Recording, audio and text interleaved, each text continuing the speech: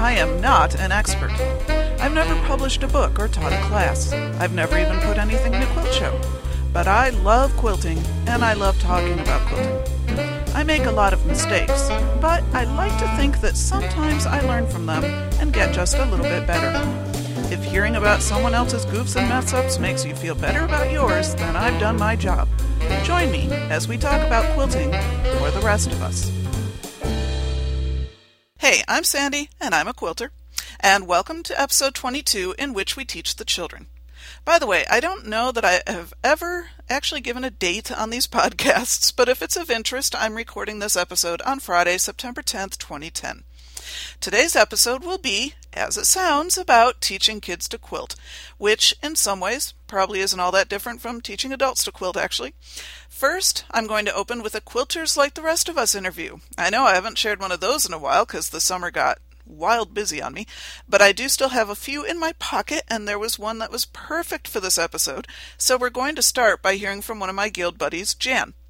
Then I'll give you the results of the Summer Creativity Challenge, who sent me responses and who won the drawing. And then we're going to go through a bit of a Sandy update and do some listener comments.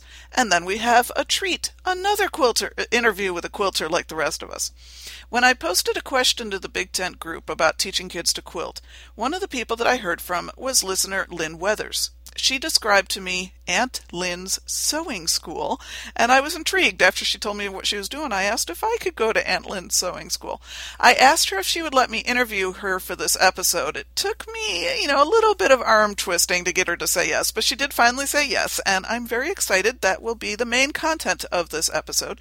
But after that interview, I will share some tips and ideas about teaching kids to quilt that were shared by other listeners in Big Tent and people that emailed me. And then we'll end by sharing a few resources that I've run across. So, let's begin. First, my conversation with Jan. I am Jan Sarabola. That's me. When did you first start quilting? I started around 2005. I started out because I saw an embroidered wall hanging in the Viking Center in Henrietta. And I walked into the Viking Center and I said, can you take that down, please? And the lady kind of looked at me, and she's like, I'm sorry? I said, I want to buy that. Can you get it down? It's awful high. And she's like, you can't buy that. That's a sample. I go, sample of what? And she goes, a sample of what our machines can do. Really? So then I started investigating at that point and looking at the different machines and surfing the internet. It was pretty much machine embroidery that I got into first. And after I embroidered everything in the house, I decided that I needed to find something else to embroider on. So I tried to make a quilt, didn't take a class, 5/8 seams, little pieces everywhere because things weren't long enough. And then I started taking classes and I just fell in love with it. Now I teach, I quilt, I retreat like 6 times a year. It's great. Definite obsession at this point. Oh, yeah. I'm got a bit of an addictive personality. You do a lot with computers, and you also do EQ kind of stuff. Can you talk a little bit about when you started blending computers with quilting? Actually, that was right away. That was really, because an impulse purchase would be buying that sample off the wall. But then as I started to investigate more, I realized how computerized the machines are now. I got a demonstration of the software, so it pretty much was a merged relationship right away. So I went straight into, when I say I went into machine embroidery, I went straight into the software and learning to digitize and, building designs and making designs. Didn't really like it right away. It just seemed a little too time consuming, but as the years went on, I got better at it. But once it merged together, then, other things came up on Yahoo groups. I joined every Yahoo group that had anything to do with quilting and sewing, and that's when information started to filter in, and I was like, ooh, what's that they're talking about? And then I found out about EQ, and that's pretty much where EQ happened at the same time that I ran out of things to embroider. So after I did that monstrosity of a quilt with 5/8 seams, I discovered EQ. It didn't teach me to quilt, mind you, but it did, build I didn't know what to buy. I didn't know quilt shops existed. I had only been in Joann's at that point. And I got EQ, and then I was Googling EQ one day to look for more sites, and I ended up on the Genesee Valley site and found out that there are guilds of people that get together. And then went there, and then the first thing that I ever taught, they asked me to do a demo of EQ, and it was a great experience just watching that light bulb go off in people's heads when they get something. It was fun. So are you ready to upgrade to EQ7 when it comes out? Oh yeah, oh yeah, without a doubt. My students are not happy about it because people, unless they're really passionate about computers, they don't need every software package the second it comes out. But that's a prime example where I've gotten experienced enough with my quilting where I know where the software limits me, where there's things I can't do. So I want to know, can I do it in the next version? Right. And of course, it's kind of a niche. There's nobody else around here that teaches it. So. Right. So, in terms of quilting itself, you'd already talked about machine embroidery, but other than the embroidery, is there any particular style of quilting you find yourself particularly attracted to and doing a lot of? I started out very attracted to just blocks and sashing and traditional quilts and things like that. As I said, I have a very addictive personality, so once I took one class, I had to take another class, and I had to take another class, and classes, and I kept going. And I'm a relatively good student, so I really do, regardless of whether they hold my interest or not, I keep paying attention because there might be some little nugget that I'm going to pick up. And once I got to like class 25 or something like that, I'm starting to realize that I've learned everything there is to learn about traditional quilting, and now I'm starting to experiment a little bit more and stick things where they're not supposed to go and break the rules. But I was very turned off by what I call fiber artists at first. I didn't get it. It didn't make sense to me as a quilter because I was never an artist. I can't draw. I tried it. Can't paint. I tried it. Anything that was free form, I was not good at. I was good at following directions and following patterns and doing even recipes. I mean, I literally have to, with a knife, straighten out over the teaspoon, so it's exactly a teaspoon. So I'm always very precise. So it's kind of fun being able to break those boundaries and move, and it's just starting. So I definitely don't have an opinion about it yet. It's fascinating. Do you think it's helped you as you're starting to move into that you did learn the rules first? Because some people Absolutely. go into art quilting right off the bat. Absolutely. I don't think I would have been able to go from art quilting to traditional. It would have been too tedious because this is very free. I mean, to just stick something wherever you want to stick it and find a way for the seam allowance not to show. It's very. It's kind of exciting when things come together, But if I didn't do that, stay in the box and follow all the rules, I wouldn't have been able to go to traditional quilting. But I appreciate them more, applique and Baltimore albums, and I'm starting to get excited about the meaning behind some of the quilt blocks and things like that. I've been reading the Elm Creek Quilts series, and it's kind of inspired this whole legacy feeling to me, where I really need to document what I'm making, and I should make a scrapbook, and wow, I should probably label those quilts, and stuff like that, because maybe someday somebody would be fascinated by my journey, but it's hard to see that now. And you said to me earlier this weekend something about that you don't have this legacy of quilting from your family so much. So you're kind of starting. I am starting the tradition in my family. I only have sons, but I do have a 10-year-old niece that she's very creative, and her mother doesn't have a creative bone in her body. She's homeschooled, and in order to fulfill her art area, she comes and spends a day a month with me, and we do a project, and we've done things like that. And she seems to be interested in quilting, so I can foresee us when she's not 10 spending more time doing things together. So that'll be fun. But I did find out, much later, actually like a year ago or so, that there were some people in my family that quilted, and my mom apparently made clothes. She's like, don't you remember? No. Never saw a sewing machine in our house growing up, ever. So it's news to me, but stories are starting to come out. You know, I wish that my grandmother was still alive when I had started quilting, and my grandfather was a mathematical genius, and I think that the math behind quilting would have, you know, he would have come up with some really interesting stuff, but it's just something to think about now, obviously.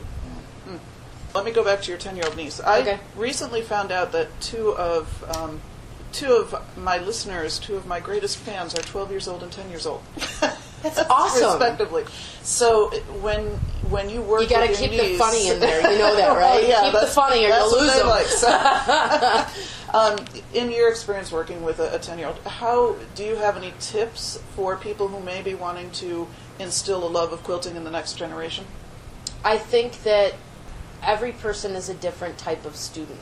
My niece in particular, being homeschooled, I mean, she's very advanced for her age. However, as much as she has that passion to learn, I started out with, rather than the meticulous and, you know, like a normal beginner's quilter class would start, I started out with fun. Like having her, we did a 1930s quilt together to replace a quilt that they had in their family that was just completely torn to shreds. So I bought all these reproduction fabrics, and she was fascinated with the color and the patterns and the little, you know, funny looking critters and stuff like that. So I made it a puzzle with her, just because she's a puzzle kind of girl. And it was, you know, we need to make sure that no reds are touching reds and green. So it was like this great big puzzle. So her first experience with quilting was just laying out the pieces. And then she would bring them to me and, you know, run them through the machine, and then I would press them, and then she would put them back and get all excited as it came together. And then I used reverse psychology, which I've always used with my children, and I started to go much slower. And the slower I went, the more frustrated she got. And as long as I still had a captive audience, she would be like, "Can I try?" And she'd start to get impatient. I'd be like, "Oh, yeah, I guess you could try." And then, "Oh, here, you do one." And, you know, it just kind of, I guess reverse psychology is the best, you know, manipulate the kids. A little manipulation. It's like the Tom Sawyer thing. You want to paint this fence, you know? That type of thing. I guess that's what I would go with younger kids.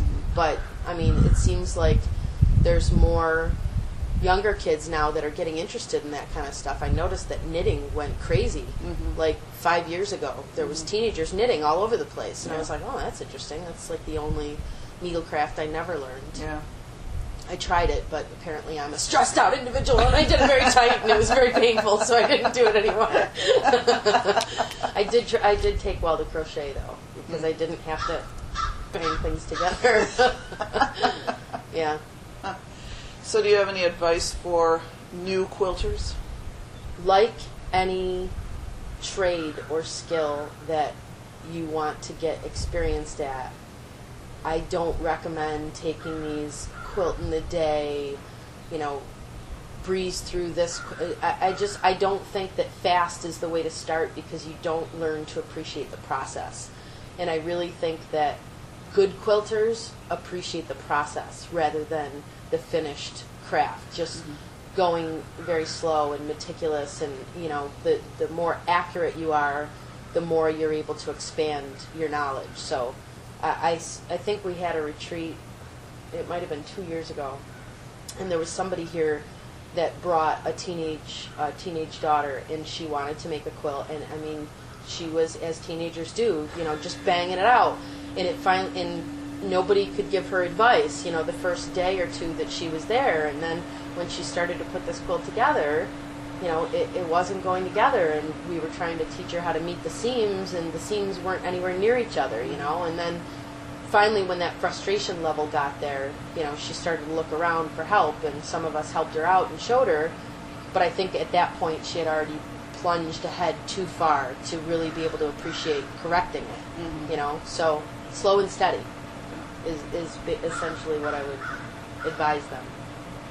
My 15-year-old, he took to my machine. He was kind of fascinated by watching the embroideries grow, you know, as I was doing embroideries. And I did get him to sit there and change colors on the threads and things like that. And then when I would take him to the sewing machine shop, everybody would go gaga over the fact that he knew how to use the machine, and he did a demo for somebody one day at the store. It was really funny. Well, it's just sort of like a creative video game, sort of, when you get in the machine embroidery.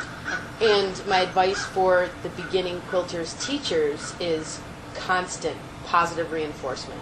Even if they're really botching things up, find something that they're doing well, because kids don't get enough positive influence anymore. I mean, life moves so fast. People don't take the time to, water and flourish those creative instincts. So if you just, really go over the top. Wow, that is really good for a first time type of thing, because pride is a big thing that teenagers don't have anymore.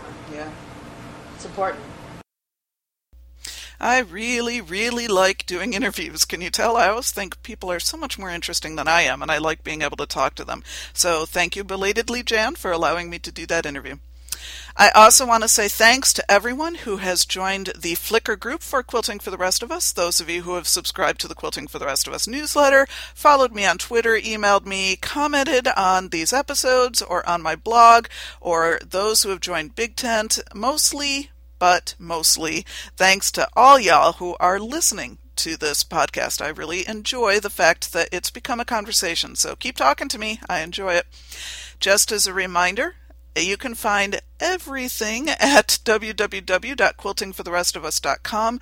Links to my blog, links to the newsletter, links to Big Tent. I'm pretty sure I've put a link to the Flickr group up there.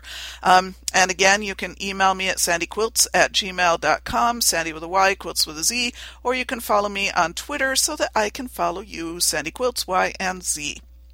Now, Summer Creativity Challenge. There were actually maybe 6 or 7 grand total people who had told me they were planning on doing the Summer Creativity Challenge, but I did only get responses from 3 folks altogether. 2 others have promised me that they will send pictures when they do get around to finishing it, and of course I'm in that same boat. I wasn't able to finish it either. Life happens. So I want to say a huge big thanks and a shout out to Darla of Scientific Quilter, to Jill, and to Jacqueline, woohoo, for playing along in the Summer Creativity Challenge. Next week's episode will be the wrap-up on the Summer Creativity Challenge, and I'm also going to finally include the comments that folks sent me from the first Creativity Challenge, those entries I kept saying I was going to share on a blog, never got to do it, so I'm just going to do it in one big podcast episode next week. I will share with you what everybody told me about their processes in their Creativity Challenge responses. And of course, I will be posting the photos of this Summer Creativity Challenge responses. I'll probably post them in the Flickr group, and then I'll probably blog them over to my blog. Not sure, haven't entirely decided that part of things yet, but they will be shown, they will be revealed, never fear. Now, for the drawing, because you're all anxious to know who won the gift, I used, of course, the random number generator, random.org. It's a little harder to be random when you're only dealing with the numbers 1, 2, and 3, but I still did it so that I wouldn't have to choose myself. And I am pleased to announce that Darla won the drawing. Darla, I will be contacting you for your snail mail address so I can send you your gift, and I will try to get that in the mail next week. Congratulations. Now, like I said, next week's episode will be the summary results of both of the creativity challenges. So you'll get to hear a little bit about what other folks go through when they're kind of looking at something and being inspired by it. It's not the end of creativity challenges. I will be doing challenges in the future. Just got some other stuff going on at the moment, so I'm not going to be doing one right away, but never fear, they will happen. Now, Sandy update. If you've been following my blog, you know the big banner event in my life is the charity quilts are done. I am so excited. Oh, my greatest apologies. Sorry about that. My daughter came home from school and the dogs barked as soon as they heard the garage door going up because she always comes home through the garage. In any case, back to my excitement about those charity quilts. Not only are they done, but they are donated. I actually got them out of the house yesterday, took them over to the place where they will be distributed. Very exciting. Of course, I had a last-minute repair I had to do on one of them, that first one that was so obnoxious to work on from the outset. I had thrown them all through the wash because, we've got 2 dogs, and until recently we had a cat too, and so there's, all sorts of animal hair all over them, and I decided not a good shape to donate them in, so I did run them through the wash. And the one that was the most brutal to put the binding on was also the one that I had the most problems with the binding, and sure enough, part of the binding kind of came undone a little bit from where the fabric met it. So I very quickly sat down and hand whip stitched that kind of back together, mostly invisible, I think. Not that it really matters because the whole quilt is in such bad shape anyway, but in any case, they are warm, they're cozy, they will do somebody good in the cold, Western New York winters that we get here, so that's good. I actually had a brainstorm for the binding on the last one. I was measuring it out. It didn't need a lot of fabric, and so I was a little bit reticent to cut into one of the yardages that I had on my shelf, and I suddenly realized, wait a minute, I was doing 2.5-inch strips for all these bindings. I have a slew of 2.5-inch strips in my stash. I used to do some strip exchanges, etc. And so I decided to start pulling strips, and I wasn't going to worry about the matching. I was going to go for the scrappy thing, just try to find colors that would work. And as it turned out, I found I needed 6 strips, and I found 6 somehow from the same fabric. I must have cut off a scrap or something at some point. So that worked out really well. I was able to use a little bit of stash for that too. I'm sorry, you probably still hear Sammy whining a little bit. My daughter came home, said hello to me, and then disappeared into the basement, and we don't allow the dogs in the basement because they tend to get into trouble down there. So they are closed up here in my office with me, and they are so not happy about it. Hopefully in a little while I'll be able to shoo them out, and it will be once again turned to blissful zen in here. Anyway, back to the Sandy update. I did get the binding on my Square in a Square quilt. Pretty much I celebrated having those charity quilts done by immediately going back and starting work on one of my own UFOs again so that I could feel like I was making forward progress for the first time in months. So I got the binding on the front. All I have to do is the hand sewing on the back, and it's probably a twin size quilt. So that's going to take me a little while, but I don't mind that because that's a nice TV project to do. And meanwhile, all the rest of the UFOs I have all need to be machine quilted so I can have a project on my machine while I'm working on the binding on that one by hand, so that's not bad. And finally, the last little sort of quilty related thing I'm doing is, I think I mentioned that I had bought myself EQ7 for my birthday, and I got it loaded, installed probably about 10 days ago now, maybe not quite that long anyway, but I hadn't really been able to play with it yet, and finally a few nights ago sat down and started messing around with it. And I'm working on designing a quilt for one of my nieces. I have a 10-year-old niece who has asked for a wall hanging with peace signs on it. So rather than just going the route of finding fabric with peace signs, which I found some, but I wasn't jazzed by any of it really, I am going to do kind of a big applique peace sign, and I'm probably going to do multiple fabrics on the peace sign itself. So I'm going to piece the peace sign, as it were, and then applique that to some sort of a pieced background with borders. I'm still working on the design thing, and then I may get this all designed and decide it's way too complicated for anything I want to do and simplify it. But right now I'm having fun playing. And I am pleased to say that I'm actually remembering quite a bit of what I learned from my Quilt University class that I took on EQ6 last spring. Yay for me. Often I don't remember stuff real well like that, and I'm glad that I was able to go through and design an applique patch and everything, something I'd never known how to do before I took that QU class. So those of you who have EQ or are planning on buying EQ, I strongly recommend Quilt University classes. It's extremely, extremely helpful. Okay, that's all on the Sandy update. Let's go to listener comments. First, I was kind of going through some old emails, and I decided I needed to do a call out to Diana. She is the mother of the 10 and 12-year-old daughters, who might well be 11 and 13 by now, or something like that. And we had talked about giving them homework over the summer, and now that summer's over, I'm just curious whether they did any sewing. So Diana, I hope to get an update on that.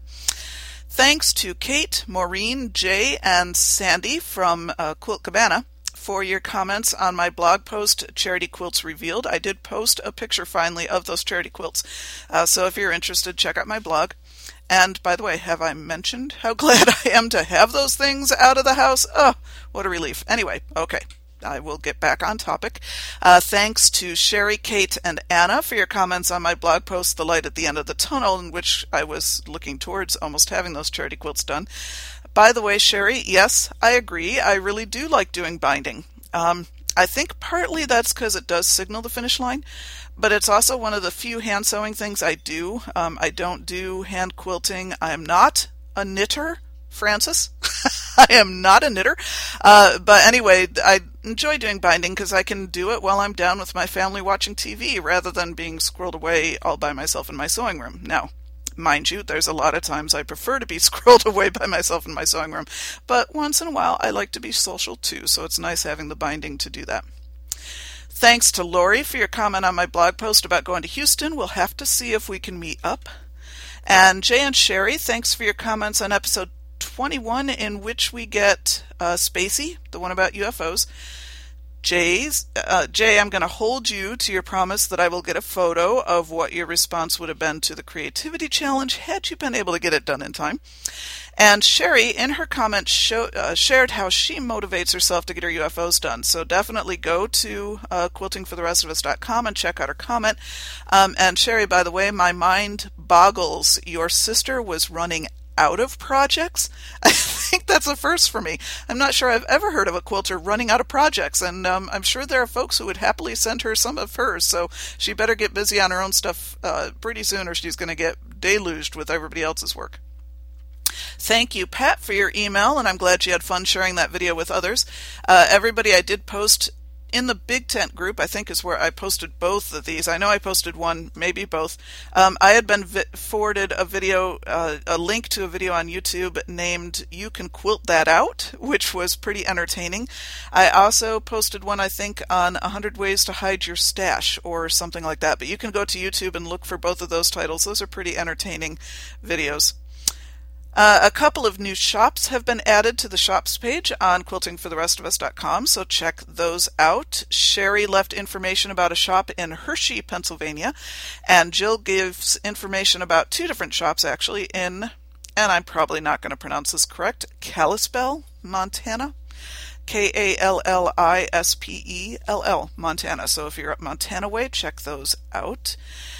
And we have 3 new entries in the You Know You're a Quilter When category. I really love that these keep coming. That's fun. Jane said, you know you're a quilter when you see a necklace in a magazine and know you have just found the colors for your next quilt. Jen says, you know you're a quilter when you're folding laundry and wonder how much longer that shirt, dress, or skirt is going to last before you could reasonably cut it up for scraps. And AJ, new listeners, shout out to new listeners, woohoo! AJ says, you know you're a quilter when you're walking your dog and you see snippets of fabric from trimming dog ears and bits of thread on your dog's fur. Yeah, I have a dog that has the static cling thing going on, so if he happens to walk by my cutting table when there's threads around, they just leap off the table onto his fur. Actually, that's the dog you're hearing whining right now. Let's see, Anna also emailed information about an organization. I've read about this organization before. I don't know anything about it personally, so I'm just passing along information here. It's called Little Dresses for Africa. And it's a not-for-profit that collects dresses sewn out of pillowcases to send to children in poverty in Africa. And if you're interested in knowing more, just go to www.littledressesforafrica.org. And they do, it's all one word, by the way, all lowercase, no hyphens or anything, littledressesforafrica.org. And they do have patterns for how to make dresses out of pillowcases, etc. there. Do also remember the Million Pillowcase Challenge, sponsored by American Patchwork and Quilting Magazine, which is done by Better Homes and Gardens. And for more information about that, you can go to allpeoplequilt.com. There's links to patterns, information about where you can send them, etc. I haven't actually made any pillowcases myself because of those darn charity quilts, by the way. I'm happy to have them gone. Have I said that before? But I am planning on doing some pillowcases. Not only do I want to be able to be a part of that, but it's also a good stash buster. Some of those fabrics that maybe I'm no longer envisioning in the quilt world, I could make a pillowcase out of. So lots of folks involved in that, and I would encourage you to get involved in that as well. So those are all the listener comments for this week. And I think it's time now to go on to the interview. And again, now we are back to talking about teaching kids to quilt. And the listener from is Lynn Weathers, and she allowed me to interview her for this episode, and so I'm going to now share with you the interview we did by phone just a couple of nights ago. And then after the interview, I'll share some tips from other listeners as well. My name is Lynn Weathers, and I'm a quilter. All right, Lynn, you've been a listener, I think, since it's got to be pretty close to the beginning of when I started. I know you've been around for a while. And you had commented in Big Tent to one of the questions I'd posted about teaching kids to quilt, and you told me about Aunt Lynn's sewing school. Can you tell me a little bit more about that now? Well, Aunt Lynn's sewing school started because my niece, who was, I believe, 7 at the time, wanted to learn to sew, and my sister has 5 kids and did not have the time to teach her how to sew. And so I said, well, why doesn't she come to my house for a few days and we'll sew? And she did. And was she excited about it to start with, or did you have to kind of talk her into wanting to do this? No, she wanted to learn to sew, had been begging her mom to teach her how to sew for 6 months or so. And my sister she at that time, her kids ranged from like infant to 8. And she just did not have time to sew on a button, let alone right, understandably so. So what motivated you? I mean, obviously your niece really wanted to learn, but why did you want to teach her? I just thought it would be fun. She was so excited about it and, was real enthusiastic about she was definite, wanted to make a quilt. And I'm all for that. Let's get her hooked early. And now your son has also started attending your sewing school. How much younger than your niece is he? He's about 2 years younger. Okay. Maybe 3, 2 to 3 years younger than her. Did he start right out that first year with her, or did it take him a couple of years to decide to join in? Well, he started a little before I started the Aunt Lynn's sewing school. He said one day he wanted a quilt, and he was 4, and I didn't really, needles and thread and 4-year-olds. But what he meant was he just wanted to put fabric on the design wall and play with it. And that's what he did for about a year, just, putting the fabric up there, moving it around, and, he would really think about it, pulling out, dumping the entire scrap bag out to find the color that he needed. Did he learn to clean up after himself as well, or were you always having to put the scraps away again later? No, I always had to put the scraps away. That's kind of the downside to the whole sewing school thing, isn't it? Yes. I am the setup and cleanup crew for sewing school. You're probably also the chief snack preparer and... Yes. So what kind of challenges did you face when you first started working with your niece and also with your son to start out? Well, just trying to figure out what was age appropriate and what they really meant when they said they wanted to make a quilt. When my son was little, he said he wanted to make a quilt. He just wanted to put the fabric on the design wall and he was done. But my niece, she wanted to pick the fabric, pick a pattern, sew the pieces together, actually make a quilt, and trying to figure out a pattern that was age appropriate. And then just the setup. I wasn't really set up for a child to sew at my sewing machine. The foot pedal was too low, the chair wasn't right, and I didn't think about any of that when she started. And so it was quick, now what can we do? With boxes and pillows. So how did you solve the problem of the foot pedal? Well, what I had to do was I have an adjustable office chair as my sewing chair, so I had to raise that as high as possible so that she would be, the proper elbow bend ratio thing for the, to the machine. And then I just got a milk crate that, I had books in. I just dumped the books out and turned the milk crate upside down and put the foot pedal on that. And what about a cutting table? Well, I did the cutting for her. She was 7, and 7's a little Little young for a rotary cutter, huh? Yeah. Anything where you can cut the finger off before you realize you've done it. So you didn't also want to become Aunt Lynn's hospital service as well? No, we only live 3 blocks from the hospital, but I was hoping we weren't going there. She did get to do the ironing. She ironed and pressed all of her stuff. But I did all the cutting. Okay. And she was happy for that. She just wanted to, at that point, pick fabrics and have me cut squares and then arrange them. And she took a long time arranging her squares. What do you feel? I mean, you talk about some of these things you hadn't really thought before you started. Are there things that you feel you've actually gotten better at now through this process of working with her and now your son every year? Yes. Learning to just relax. I'm quite a perfectionist, and they're not, and that's okay. Just being looser. Another thing I did was I set a guide.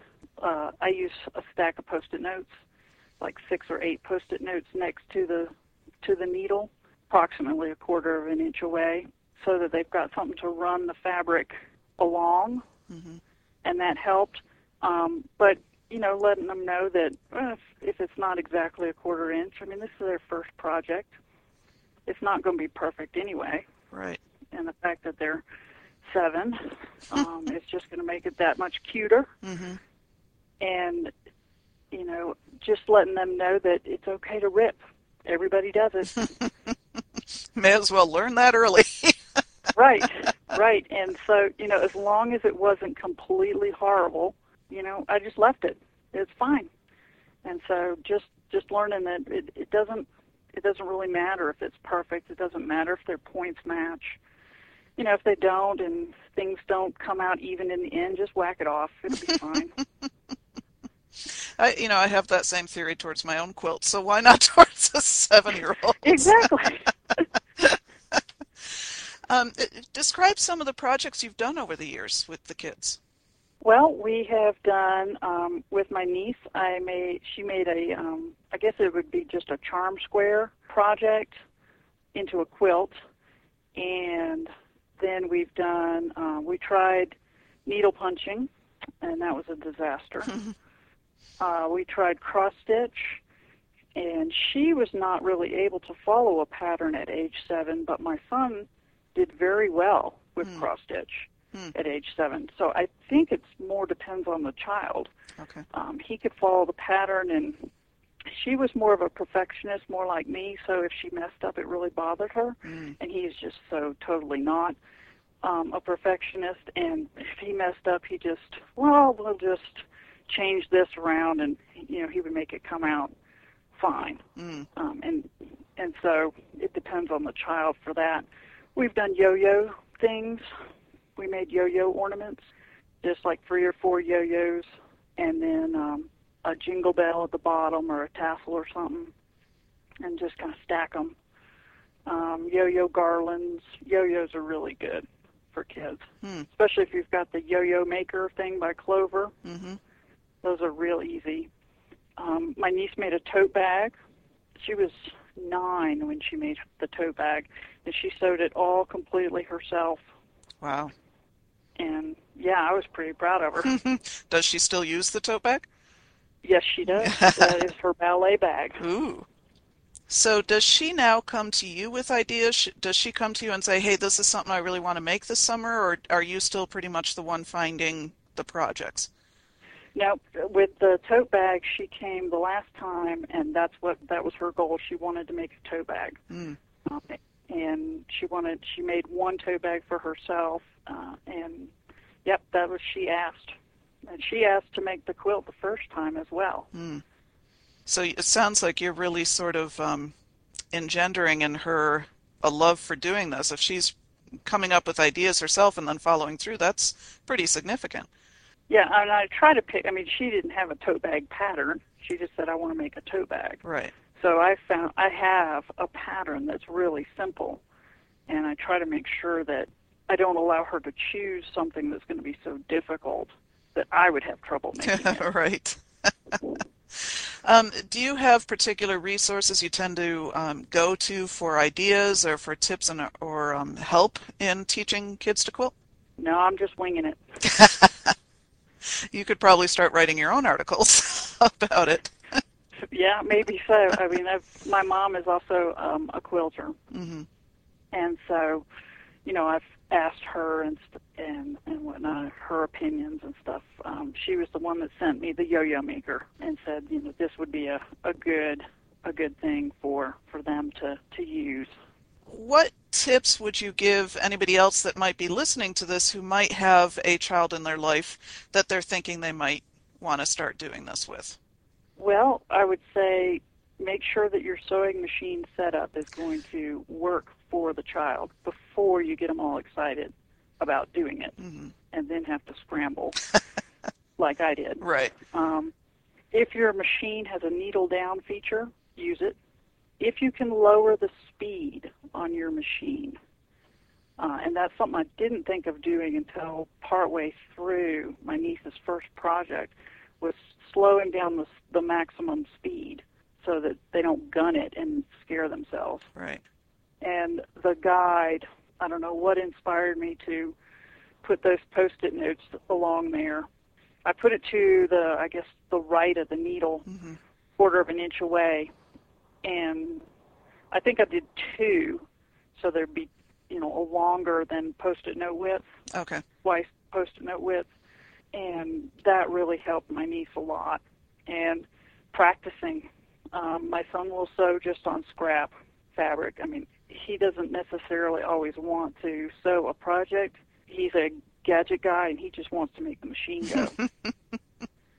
And so he'll find the 2 longest pieces of scraps I've got, and then just sew them together in some pattern, and then he's done. Sounds like you need to get him working on free motion quilting.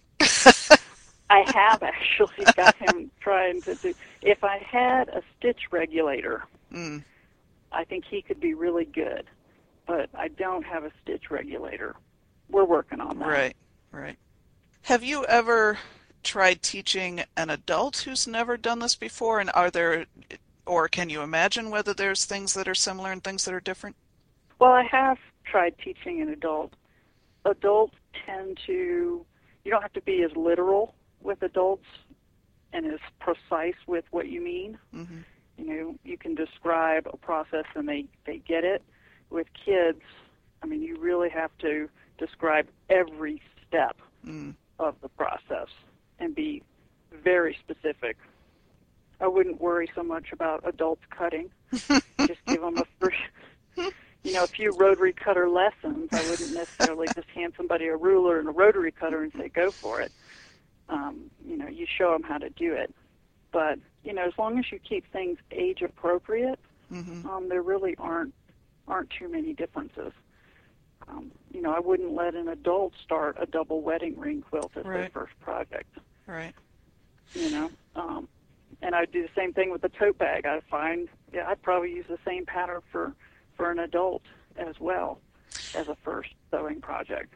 The other thing you said that struck me was finding out what the kid really does actually want to do.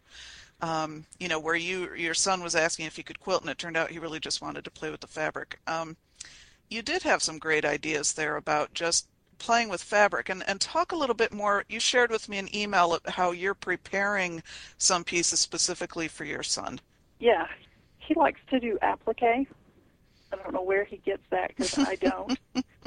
But that's what he thinks of, and so I prepare backgrounds for him to then do a picture on top of.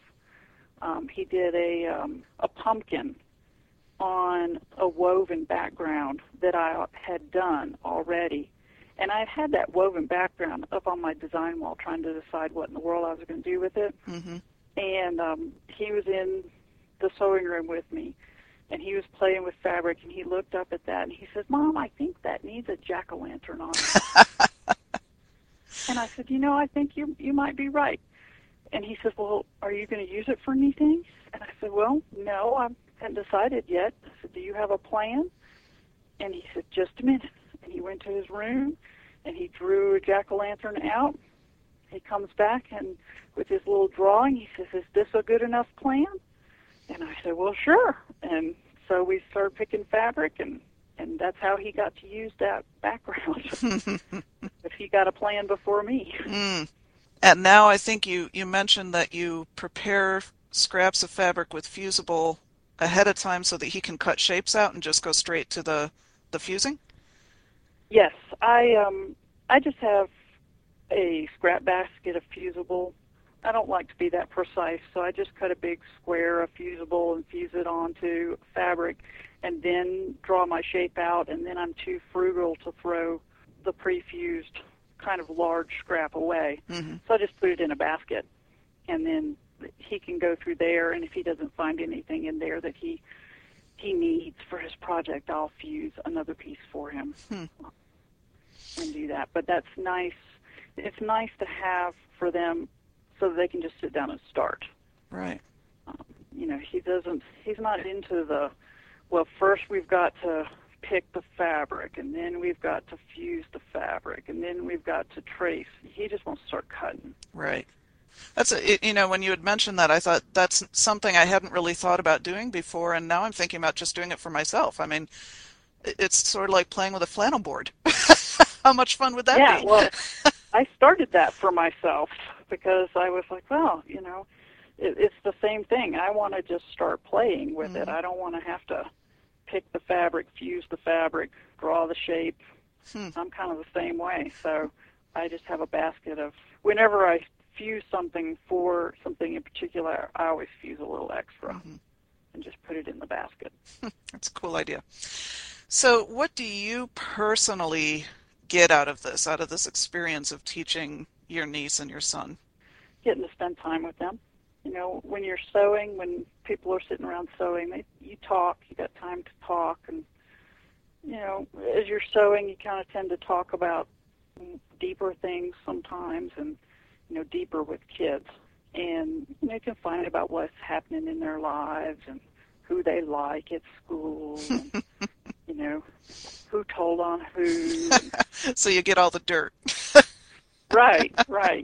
And with my niece, I can find, you just hear, kids will tell you anything. You hear about all her brothers and sisters, bad things that they've done, and they got in trouble for this, that, and the other, and all the things that they think are really important. So it's just a time to listen, which is probably not something that we do enough with our kids these days. Thank you so much, Lynn, again, for allowing me to chat with you the other night and sharing it with our listeners. Okay, again, I had posted a question, and now this was a few months ago. This was back in, May or June, sometime in there, that I had posted the question in the Big Tent group for the Quilting for the Rest of Us, asking what folks' experience was in teaching kids how to quilt. And I got a lot of great tips. I'd like to give thanks to Firetones and Carly and Kay and Michelle and Anne-Marie for either posting their comments in Big Tent or emailing me with their ideas. And I'm just going to be kind of summarizing the comments here. First of all, there was general agreement over the usefulness of quilting and counted cross-stitch in teaching academic subjects, especially math. Firetones mentioned using counted cross-stitch with her 4th and 5th graders as part of a graphing unit in math, and she said both the boys and girls loved it. So those of you especially who are homeschooling, or if you're teachers, do think about quilting as a way of teaching a variety of academic subjects. Several folks also mentioned how much younger children, even toddlers and preschools, just love playing on the design wall. And I have to agree, I enjoy that part too.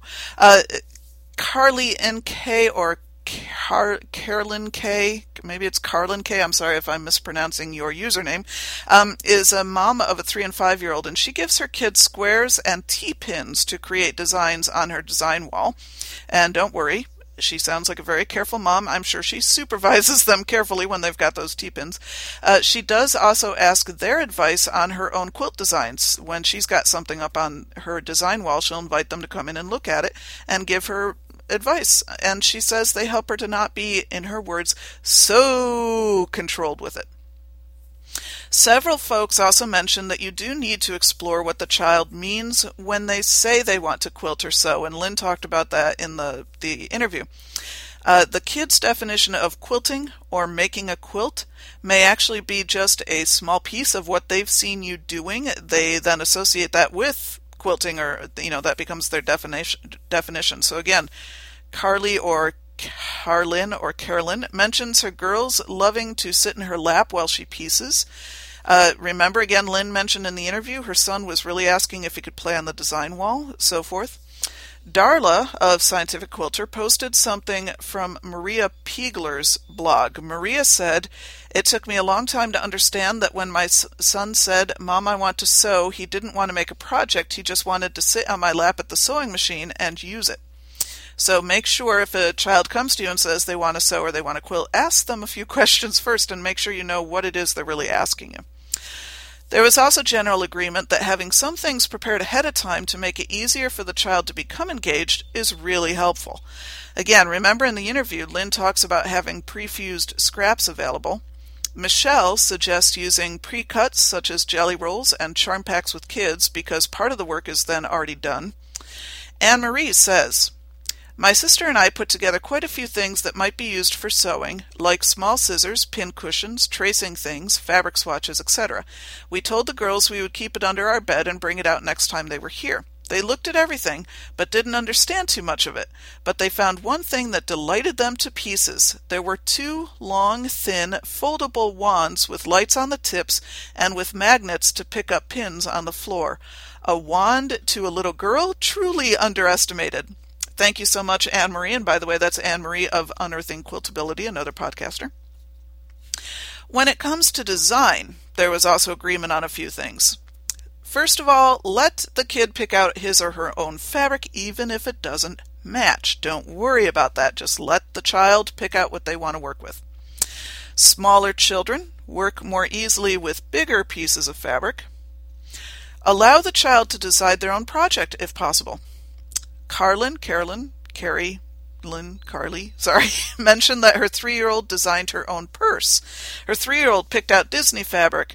They looked at a number of purches around the house. She then told me the things she liked and disliked. Now she has a purse just for her and just what she wanted. She loves carrying her little softies in there. And also remember, smaller or simpler projects work better because kids have really short attention spans. And so do some adults. I might count myself in that category.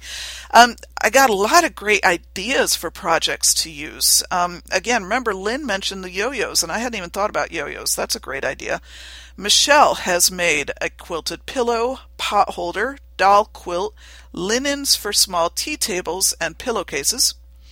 Anne-Marie and Lynn both head in the direction of fusible or glued applique. And kids cut the shapes out of fabric and glue them onto a background fabric. Anne-Marie also mentioned using a poster board to start. Remember the whole purse, the Disney purse, and Lynn described in the interview making a tote bag. These are things that the child will actually be able to use and be really proud of making every time she or he carries it around. Well, I guess most likely boys not probably doing purses, maybe not even tote bags, but in any case, I guess I will use a she there, but don't want to make any assumptions. Anne-Marie gives us a very good reminder, don't be worried about the mess. And Michelle mentioned when your child gets a little bit older, maybe, she is thinking about buying a sewing machine for her kids.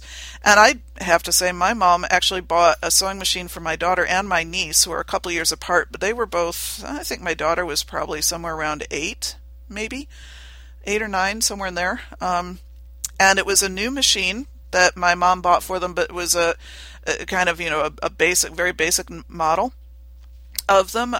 But it certainly would have been good if my daughter had kept sewing. She never did, and we ended up donating it to the refugee community. But if she had continued to sew or had indicated any interest in it, it certainly would have been good enough to put her through, college, maybe even her early adult years. So you can get some very good basic machines that will hold up for a while, but not be all that expensive. Michelle does mention that she, when she's looking for a sewing machine, she's looking for the ability to control the speed. She's looking at one that has a few decorative stitches so that the girls can play a little bit. And she does mention if you can manage it, maybe Michelle didn't mention this. Maybe this was Lynn that was pointing this out. If you can manage it, having a needle down option is a really huge help. Now, a few resources on kids quilting. First of all, there's one I own, and everybody has mentioned this one to me as well. It's a popular one. It's called Kids Start Quilting with Alex Anderson. I've had it for years. I don't know if I actually intended to teach my kids to quilt or if I was actually just looking for really easy quilt patterns for myself when I was a beginner. This book is actually written for kids. It's written, you will do this and etc. That it's not written for adults to work with kids, but obviously adults can still use it for that. It does have a gallery of the quilts that are in the book produced by kids, which is pretty cool. The kids can look at pictures and say, hey, another kid made this. It has a short introduction letter to adults at the beginning with a couple of things for adults to remember while working with kids. Now, I will say Alex Anderson might be the most well-known, mostly because she's already got name recognition, but also her books are very well done. But if you go to Amazon and search for Kids Quilt or something along those lines, but make sure, by the way, you choose that drop-down menu to search specifically in the book department, or you will see lots of pictures of comforters for beds. Anyway, if you will see several listed in Amazon, and I looked through some of them. I did not know any of them other than Alex Anderson, so I don't want to particularly recommend any, but if you go through and do that in Amazon, you will find a whole lot of options. Some are geared at working with kids in groups, others are geared at adults to teach kids to quilt, but there are still a bunch others out there also for kids themselves. Now, when I'm in Amazon, one of the things I've found, and to sort through results, what I tend to do is I find one book in that first list that shows up that looks most like what I'm interested in, and then I click on that book. And then when I'm on that book page, I scroll down to where it says customers who bought this item also bought. And you will then tend to find other books that may not have actually shown up in that first list, but they filter to the same topic. So it's a little bit of a faster way to find a bunch of books all under one topic that are much more similar to each other. And definitely read customer reviews. The couple of books I looked at didn't have a ton of reviews, but the information in the reviews was helpful in determining whether that would have been a book that, could have suited certain needs or not. There's also a couple of websites that I will post in the show notes.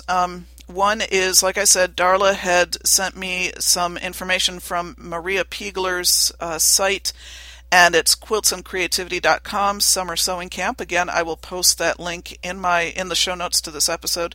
And another website that I ran across when I was researching this topic was the craftstudio.com, QWC, which QWC stands for Quilt with Kids. So if you go to the craftstudio.com, you'll see, I imagine, a link there to find the Quilt with Kids page. But in any case, again, I will post that link in the show notes to this episode. So, that being said, remember the show notes to this episode can be found at www.quiltingfortherestofus.com. I am about to head out again for the weekend, but this one is a college visit with my daughter again. And if you remember, I had a working theory last spring when we were doing some other college visits about the colleges that were better options for her was directly related to whether or not there was a good quilt shop in town. So as soon as I sign off, I have to throw some stuff in a suitcase. We're just going to be gone overnight, so packing will take me probably about a minute and a half. And then I'm going to do a quick Google to see what quilt shops are in town, and I will keep you posted on that. So thank you for listening to this episode. Thanks again, Lynn and Jan, for allowing me to interview you. And until next week, go get your quilty on. Quilting for the Rest of Us is dedicated to Shirley. Love you, Mom.